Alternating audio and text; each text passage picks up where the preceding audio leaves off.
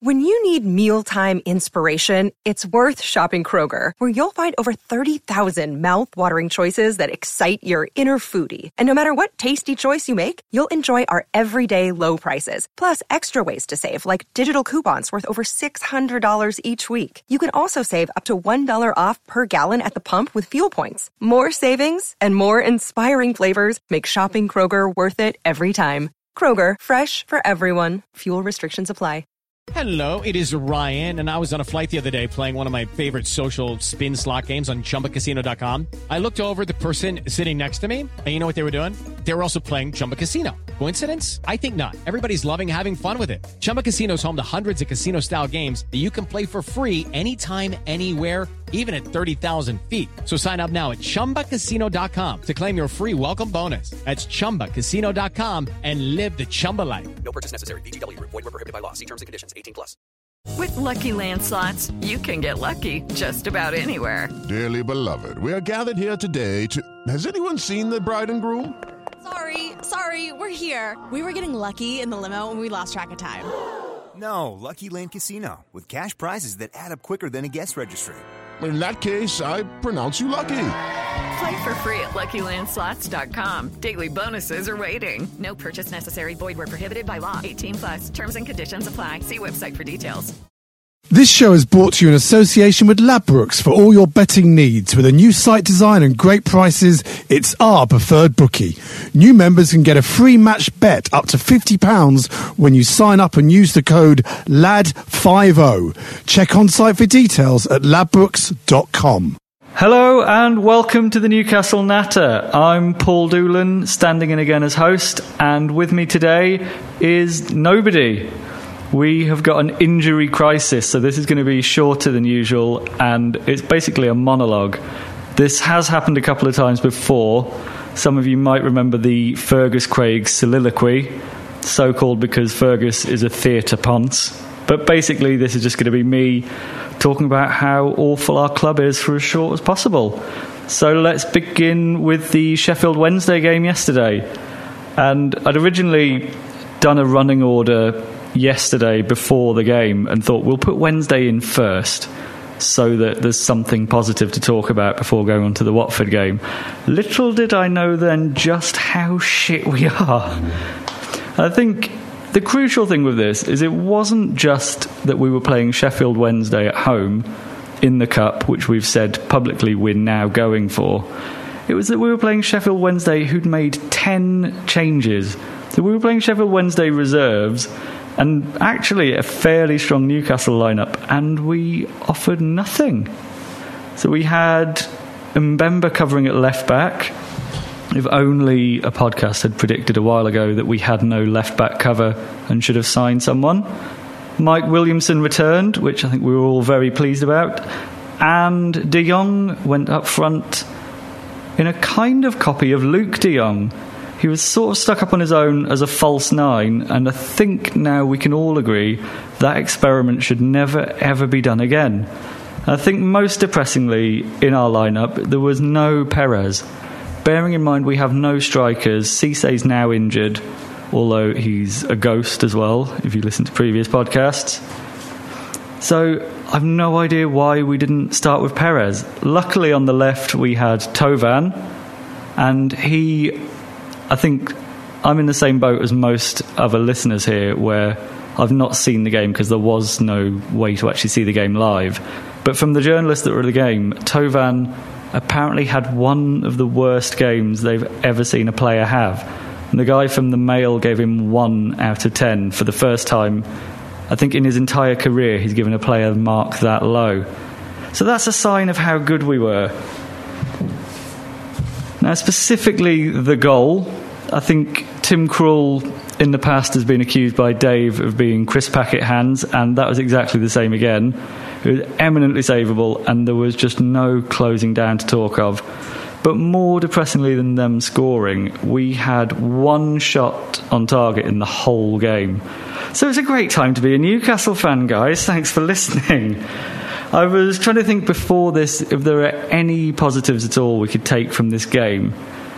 And I think the only thing approaching, not even a positive, but a neutral, something that wasn't absolutely dog shit was Kevin Mbabu filling in at right back, because he just wasn't terrible. Although he was then brought out at the end to do the media duties for the team, which I think says a lot about the kind of people we have at our club, where the one taking responsibility for a terrible performance is the young Swiss right back who's nearly out of contract and will almost definitely not play for us. So that was the Sheff Wednesday game. Let's move horribly on to another massive negative, and Watford at home at the weekend. And after the West Ham game the other week, Steve McLaren said we needed a reaction, and we got one. We were worse, somehow. They said it wasn't possible, but we managed it. We were absolutely dog shit again. And we talked on the pod last week about the lineup for the Watford game and who we'd choose. And there were wholesale changes from me and Dave. And it was pretty uninspiring to see there was only one major change to the lineup for the Watford game. Cisse somehow kept his place. I don't know what he would have had to have done to be dropped. And Aarons again started on the bench. I know we're putting a lot of pressure on a young left winger who's had about 4 or 5 decent performances, but he does at least look to be one of the few players we've got who'll actually try. And I think there's a lot to be said when we're in a crisis, which McLaren's even acknowledged now. We're officially in a crisis. Just stick on a kid who doesn't actually mind running at people and doesn't really have any fear. But that didn't happen, and we were pretty awful. And Watford deserved their win. I think that's fair enough to say. Cisse, awful, as we've discussed. And I think if anyone was in doubt as to whether he can play as a lone striker, and none of us are, because we've seen it all season and he just can't, we're not in doubt anymore. And he's unavailable for the next few games. I think good really, brilliant. Shearer on Match of the Day, I think if any of you saw it, he was particularly scathing about Florian Thauvin turning up in a tuxedo again, which it's sort of fair enough. You can see doing it once, but then when a crisis is no place for a tuxedo, he should have been in, maybe not military gear, but just something more sensible that says, I'm taking this seriously. And this was in the week when Thauvin was linked with Barcelona, who, if they want to buy him, please come and buy him. And I'm trying to think if there's anything else to say about the Watford game, but I'd quite like to move on, because I don't want to get bogged down too much in how depressing we are at the moment to watch. But I think taking the whole of last week, the Wednesday and the Watford game, into account, it really does say something when a man who was on the front pages of the papers for allegedly fucking the head of a dead pig had a better week than us. So we can't really go much lower. And the statistics are not looking good. There was a very good article on Football 365 which went through some of the worst statistics about us at the minute. I'll go through this quickly because I can hear Fergus sort of waking up and his hatred of statistics in the background. But 2 points from the last 9 league away games. We've got the lowest league goals in the whole country, not just the Premier League, but the entire 4 divisions. We've got 4 wins in all competitions in 2015, and those 4 have come against Hull, Villa, West Ham and Northampton. They're the only teams we've been able to beat this calendar year. And quite worrying as well, McLaren's form, not just with us, including his spell at Derby. He's won 6 matches since the beginning of February, and he's now on a 12.5% win percentage, making him, quite impressively I thought, because I was sure he couldn't get this accolade, the worst Newcastle manager ever. Now, I think in the interests of balance and in the interest of representing Dave, who isn't here, we should say it's too soon to obviously be saying he is a terrible manager. But the question does need to be asked, and is being asked a lot at the moment, who is to blame for how we're doing at the moment? There's been quite a few articles going around, and people have been saying, basically the choices that seem to be coming up, is it Ashley, Charnley, Carr or McLaren? I've not seen anyone saying maybe it's the god-awful players we've got. I think there's a lot of responsibility to be taken there. But with that in mind, I think if we go through them in order, can you blame Mike Ashley? I think he's the common thread in all the terrible managers we've had. If you believe some of the reports, he just puts the money in and then lets his people do whatever business needs to be done. I don't think it's quite as simple as that. It does seem to be a trickle down of terribly low ambition from the top. Speaking of terribly low ambition, Lee Charnley, who I'm not sure anyone has been promoted above their station quite so much ever. Possibly me doing this podcast on my own at the moment, but that's the closest I can think of. And I don't really get what Lee Charnley does. He appointed McLaren, didn't interview anyone else, didn't seem to want anyone else. And there was a good Telegraph article this week which says around the club he has the nickname Little Mike, which you would assume was Mike Ashley's penis's nickname, but apparently it's Charnley's as well, because he just basically goes around trying to do anything that will make Ashley happy. So that's good that he's at the helm. And finally, I think Graham Carr, for the first time in a long time, is starting to come under scrutiny. And it feels like it's the right time for that, because he may have signed Cabaye and Debussy, but he has been dining out on that a lot. There's been some pretty poor signings recently. And of all, I would say the last dozen, it's hard to think of any that have really come through and cemented themselves as top players. It's too early to judge the ones from the summer, I think, but Tovan's not looking amazing, and you can see why he was in the Ligue 1 worst 11 of the season.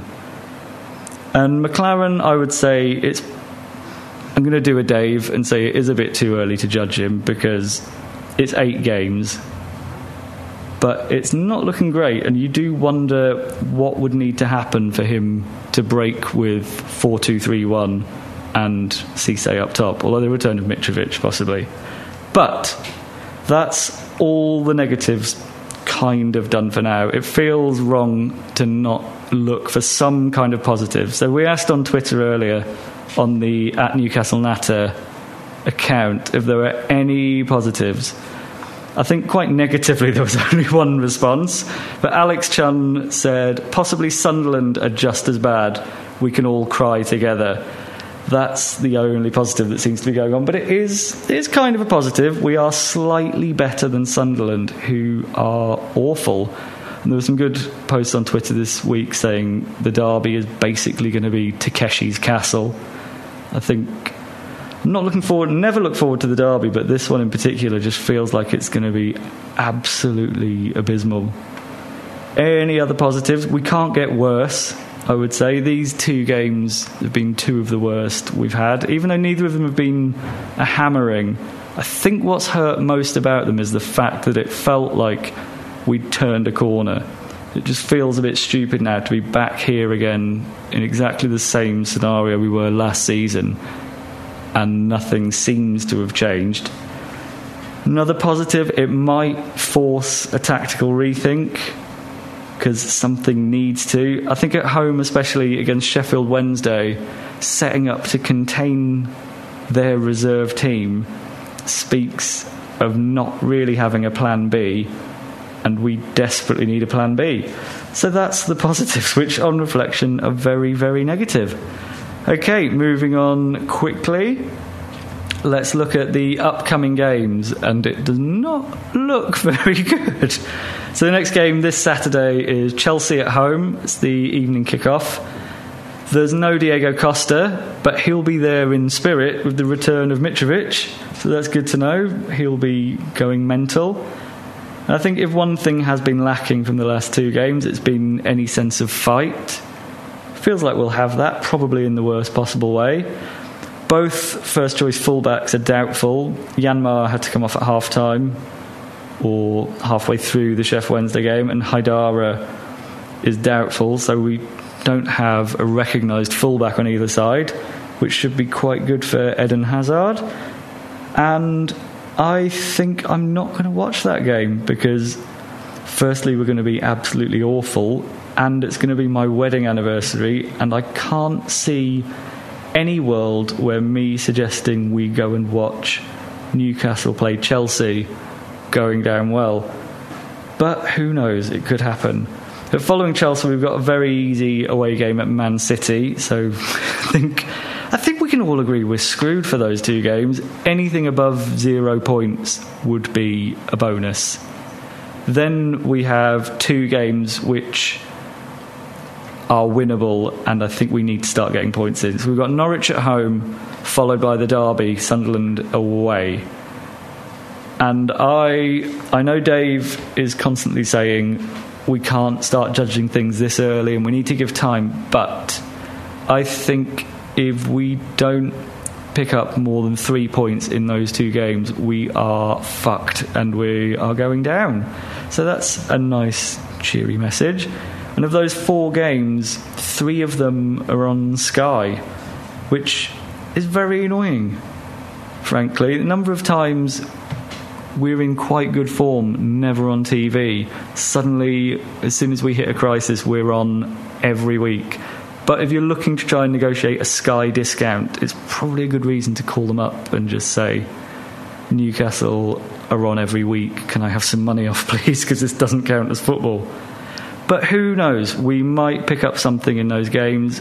I don't see us getting anything against Chelsea or Man City, but do tweet in your predictions at Newcastle Natter. We don't have Dave's or Fergus's yet, so we'll have to do some kind of honours system where next week we say what our predictions were. I can't see us getting into... I think 3-0 to Chelsea quite negatively, because I don't think Mitrovic will get sent off. That's as positive, I think, as I can go.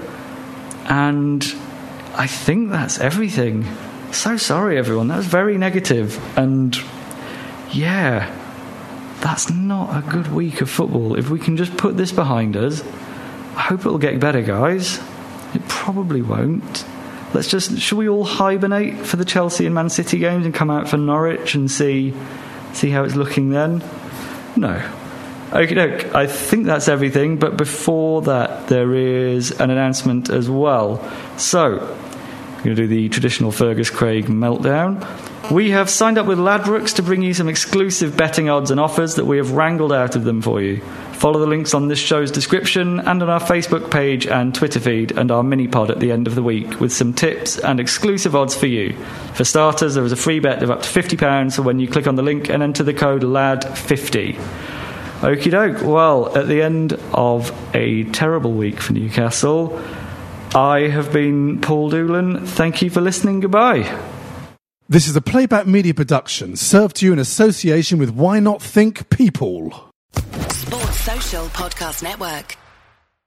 With the Lucky Land Slots, you can get lucky just about anywhere. This is your captain speaking. We've got clear runway and the weather's fine, but we're just going to circle up here a while and get lucky. No, nothing like that. It's just these cash prizes add up quick. So I suggest you sit back, keep your tray table upright, and start getting lucky. Play for free at LuckyLandSlots.com. Are you feeling lucky? No purchase necessary. Void where prohibited by law. 18+ terms and conditions apply. See website for details.